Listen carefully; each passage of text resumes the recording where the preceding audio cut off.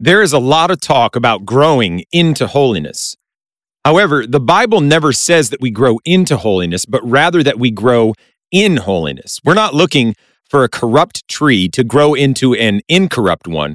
We're looking for God to cleanse and change the corrupt tree into an incorrupt through the stroke of the Holy Ghost.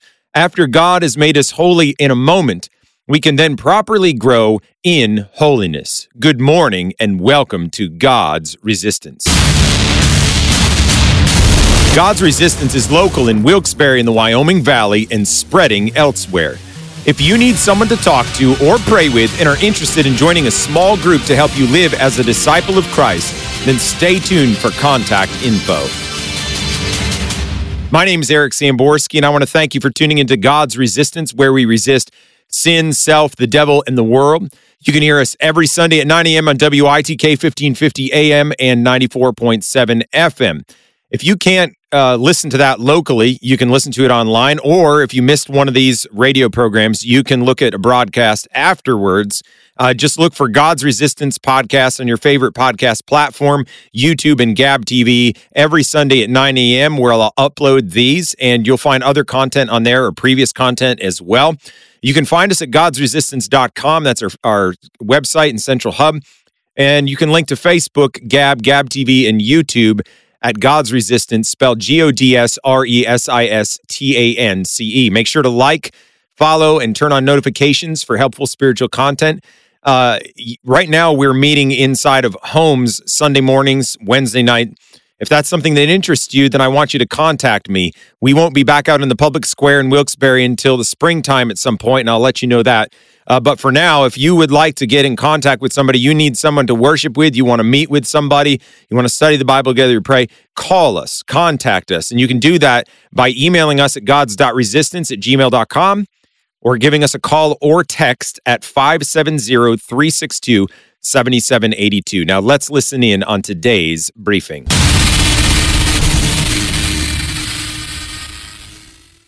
We are continuing our study of holiness using the book from Leslie Wilcox called Be Ye Holy.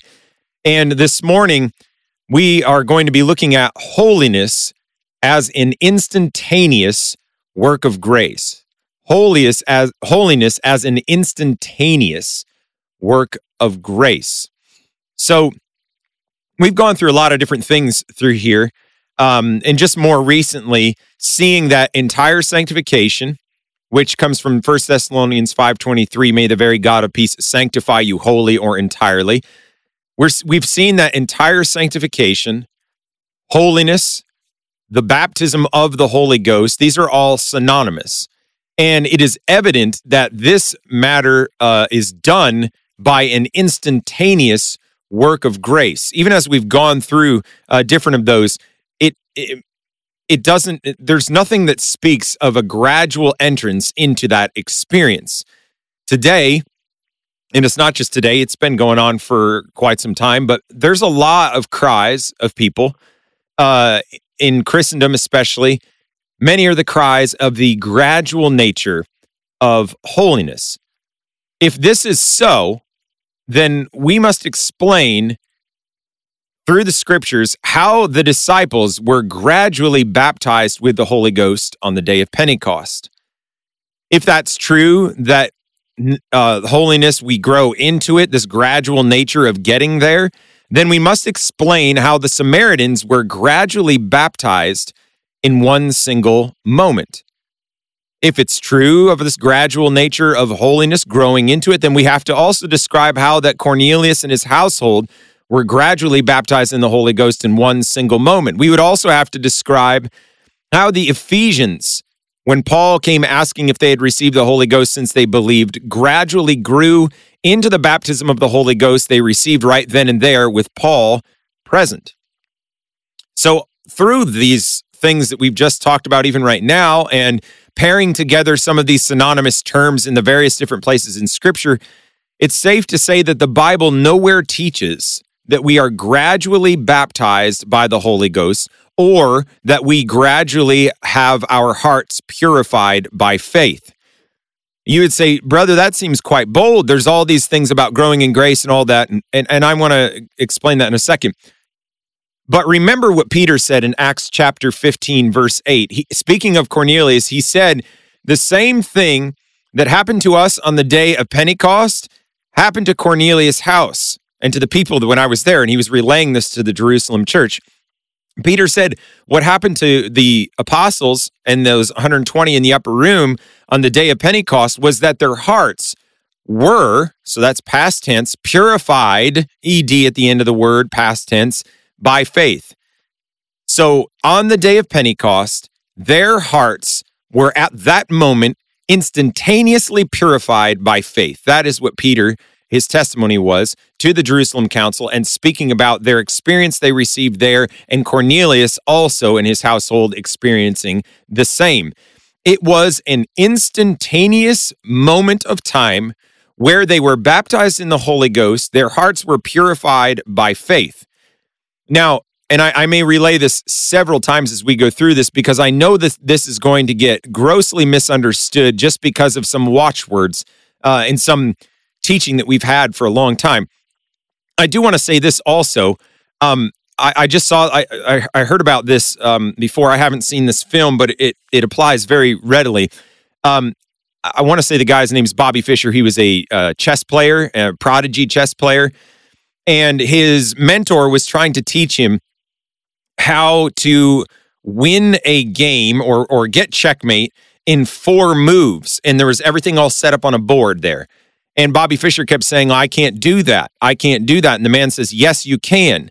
And he proceeds to wipe all of the game pieces off of the board and then asks him to visualize such and such a thing or going so many moves ahead. And I may not have this completely accurate, but what I'm trying to get at through this illustration is when we are told certain words and definitions of what they mean, and I'm not talking about us going into the scripture and trying to define and pull it there, but with certain systems of theology and thought, when we're told how these things work and how everything fits in the framework, then it's hard for us at that moment to see our way through something. Whereas if we pull and kind of knock all the terms out of the way and move that out, now I'm saying this as I'm going to be relaying terms to you as we're going through this, but I'm just saying for us to be able to think through some things, sometimes we have to take what we know, push it off to the side, and look with like fresh eyes, so to speak. So I am not at this moment saying that an instantaneous moment in time where our heart was purified by faith through the baptism of the Holy Ghost, as Peter said, means that it's something that was once and for all done back there, and now we just coast on until we get to heaven. It was an entrance into an experience of holiness and an experience of the fullness of the Spirit that you can point back to, that Peter could point back to, that happened in a moment of time, that you could say all of these other things were happening at the same time. It's just like, you could remember when the Twin Towers fell in New York City years ago. What were you doing during that day? You can remember, well, I was at this place, this was happening, and these were the people I was around, because we make association there because of one definite thing that took place. It's the same with this experience. There was one definite time where Peter and the apostles and the 120 in the upper room entered this experience of the baptism of the Holy Ghost, where their hearts were purified by faith. Their hearts were purified in one single moment of time. There was no gradualness of entering into this, but by faith, Peter said. Just the same as we are saved by faith, saved by grace through faith, we can be cleansed of that carnal bent. We can be cleansed of that indwelling sin in one single moment, according to what we find in the scripture. However, and I said this in the beginning, a lot of people will point to the different verses of growth that we have to look at and say, brother, you are going against what the scripture says. The Bible never says that we grow into holiness or grow into grace. The Bible says that we grow in holiness, we grow in grace, which means that we've already entered into grace, we've already entered into holiness, and because of that, then grow in what we are already planted in. It is the same with the doctrine of holiness, entire sanctification, of the baptism of the Holy Spirit, we do not grow into the baptism of the Spirit. We receive the baptism of the Spirit, and from that point forward, after that cleansing of that carnal bent is out of the heart, we then grow in where we are planted. I hope that makes things understood as we go forward, because I'm not saying that we enter a place, we arrive there, and we coast on. Not so. Well, let's get into this a little bit more so that I'm not stuck off in the weeds here. The Greek tense is something that helps us to understand this. Now, this is not the end-all, be-all, but this is very helpful to note. I do want to say, before we go into the Greek tense of some of these words describing this experience of baptism of the Holy Ghost, anyone who's listening, no matter if you're a Greek scholar or not, I'm not a Greek scholar, but no matter if you are or not, you can get online, eSword, I don't know if it's .org or .com, just put it in a Google search. You can download the program. You can get, and I cannot, Robertson's Morphological something concordance or codes. I can't remember what it's called, RMAC. You can download a tool that you can use inside of this program, eSword, and it will bring up the words of the Bible, and it will tell you their parts of speech, and there's codes there, and then this will decode it and tell you what it means. So any one of you that are listening to this can check this out for yourself and not just take my word for it. In fact, you should check it out yourself. The Greek tense used in these passages that speak about the baptism of the Holy Ghost are confirming evidence of what I'm talking about in this instantaneous way. So the Greek New Testament regularly uses a tense called the aorist in describing the experience of entire sanctification, the baptism of the Holy Ghost, purified by faith, uses the Greek aorist tense describing it. The Greek, as a language, has two past tenses. One of them is called the imperfect tense, and that is an action in process or as continuing over a period of time. So that would have been in Greek language and understanding. If things were used in that kind of a tense, you would understand that it's an action that is a process or continues over a period of time. That is in the past tense, the imperfect past tense. Also, there is the aorist past tense. Now, that does not have the same limitation in meaning as the imperfect tense does, and so is usually used to describe a simple event. And an example of this would be if we were to look in Mark 5:12 through 13. I'm going to overemphasize certain words, and when you hear the overemphasis, I want you to understand that those are in the aorist tense, and then you'll understand the context of what I'm talking about.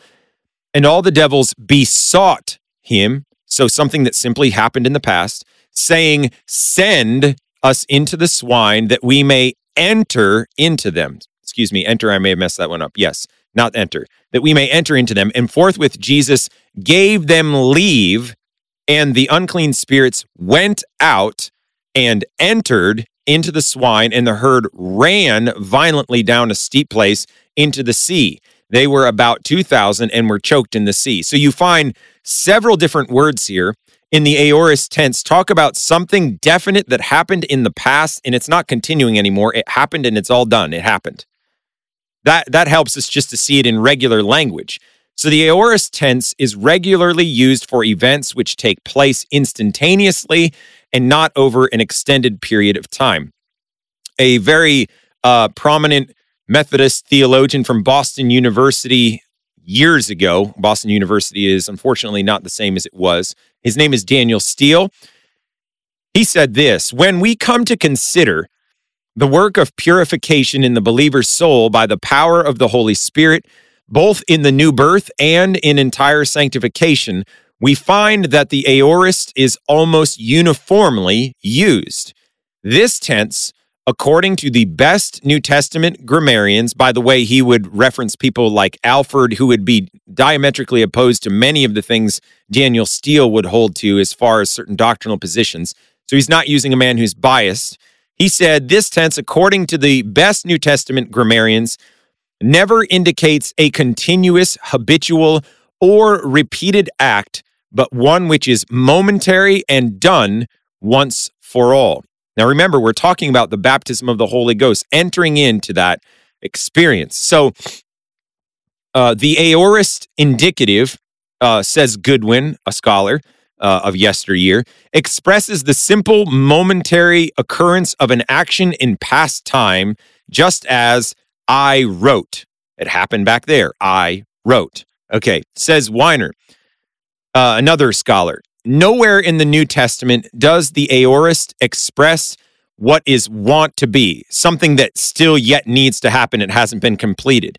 The aorist, says Meyer, another commentator, which you can find through this eSword, you can find a lot of these people already there for free, does not anywhere in the New Testament express a habit.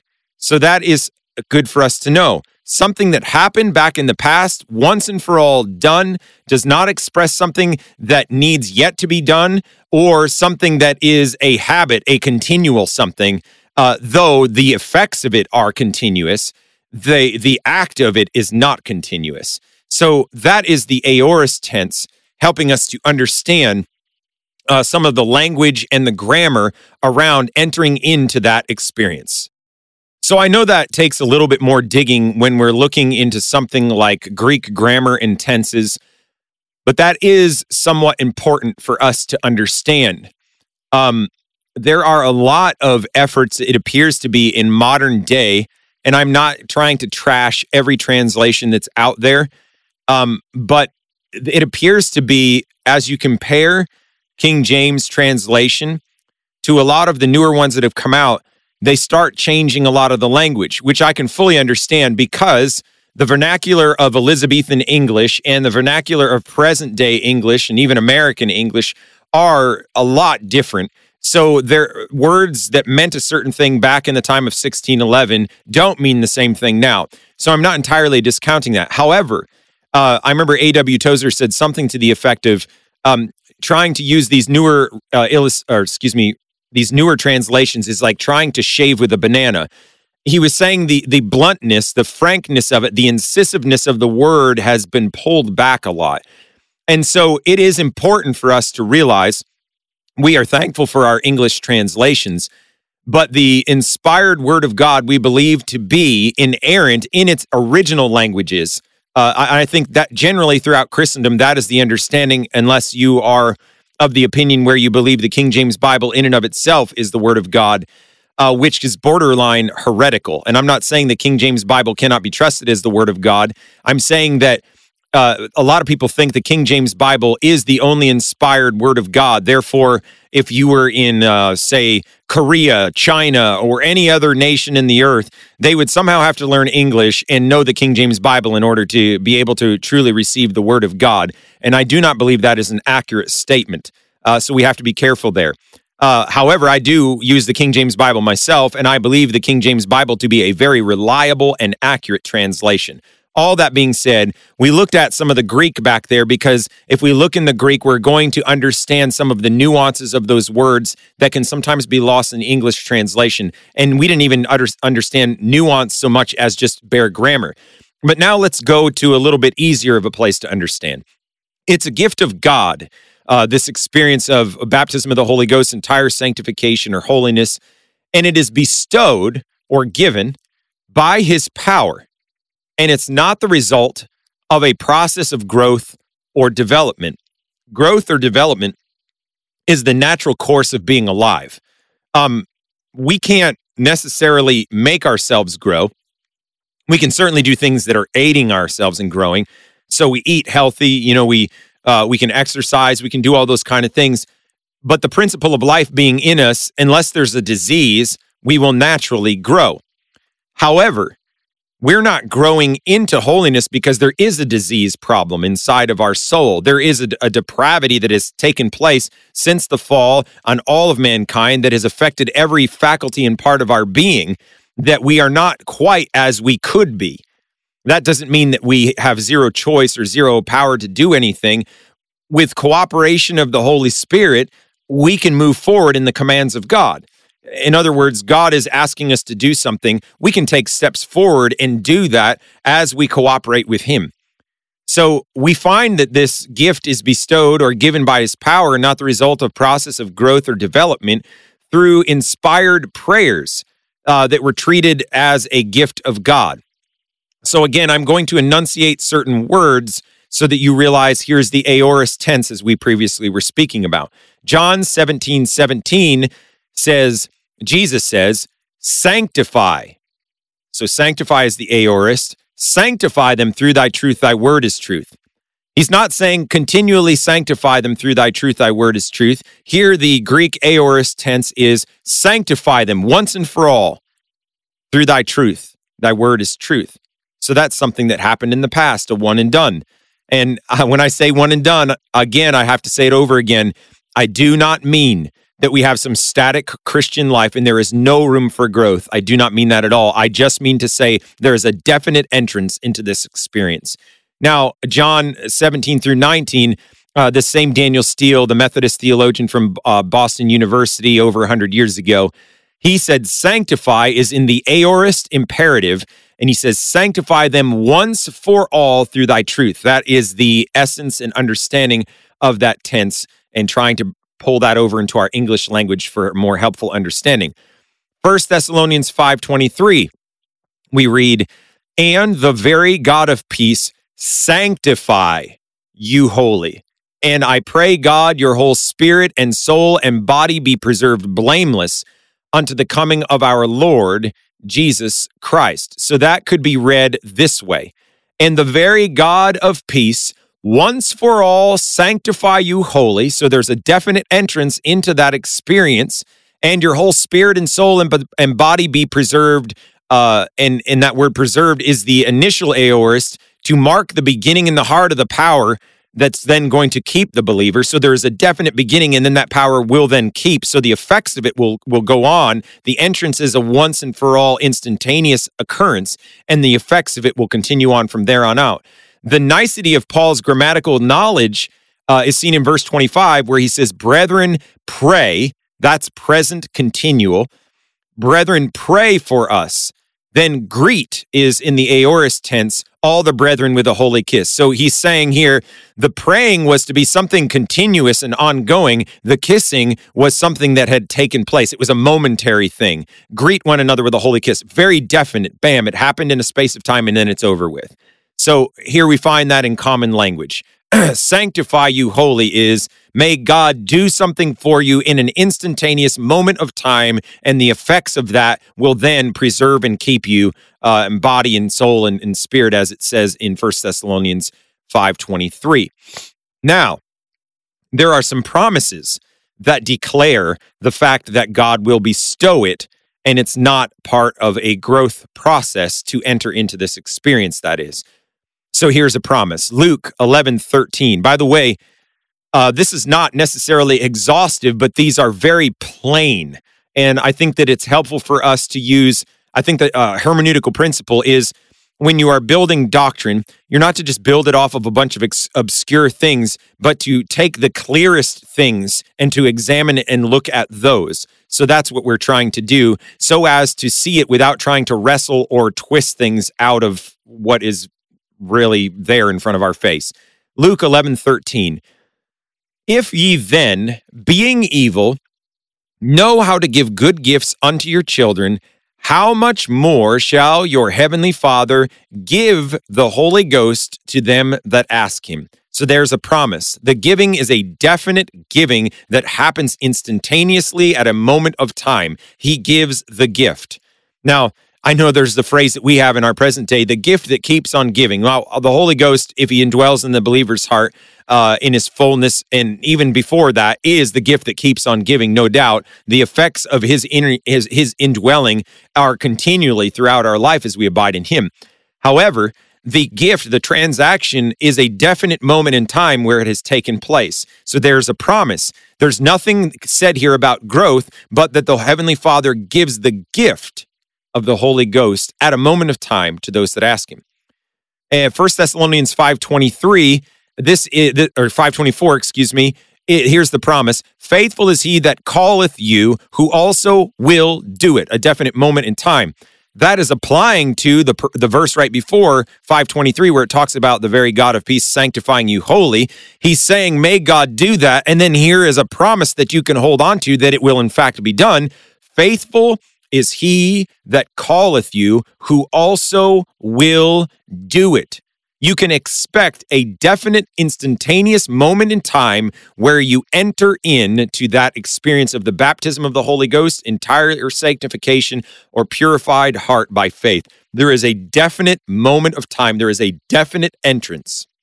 That is the teaching of the Scripture. That is what we find.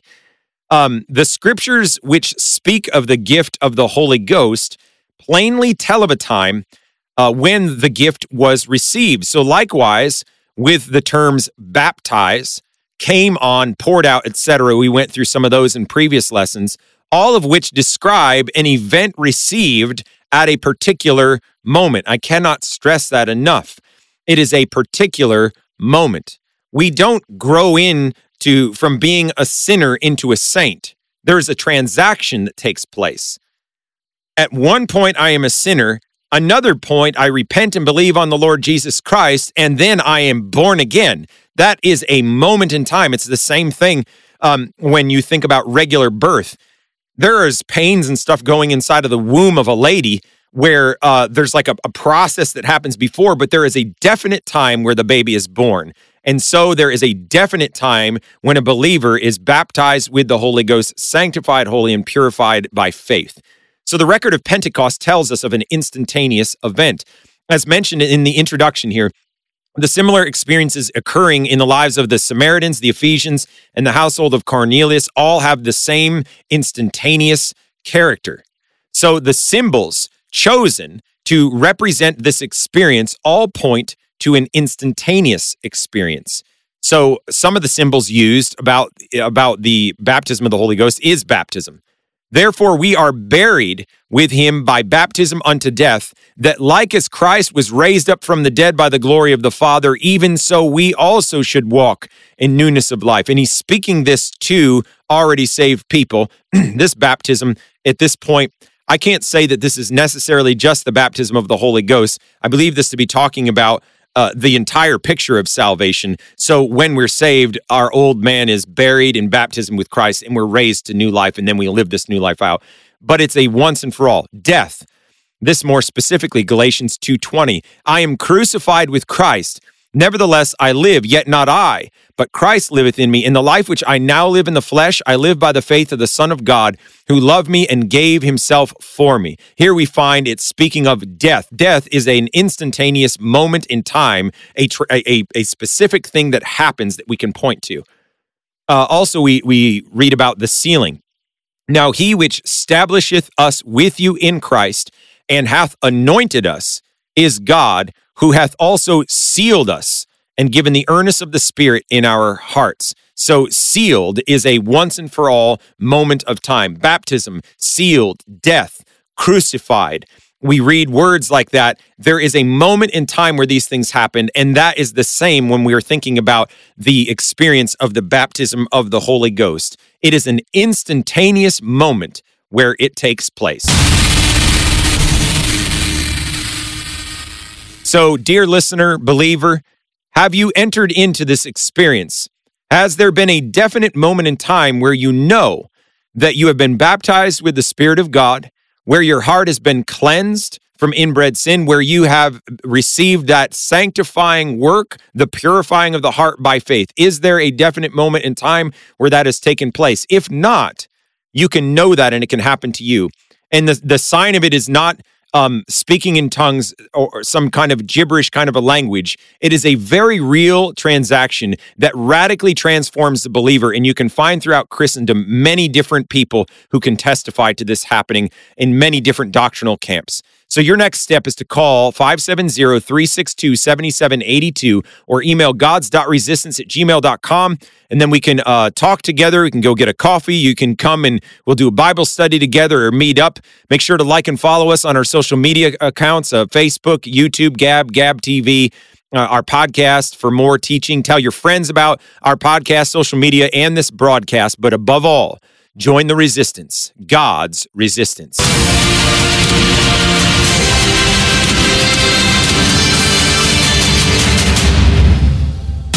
A special thank you to Spectacular Sound Productions for giving permission to the use of the song Heroes and Monsters, which was edited and used in part on this production. The permission was granted under Attribution Share Alike 4.0 International Creative Commons license. That license may be found at https://creativecommons.org/licenses/by-sa/4.0/legal code.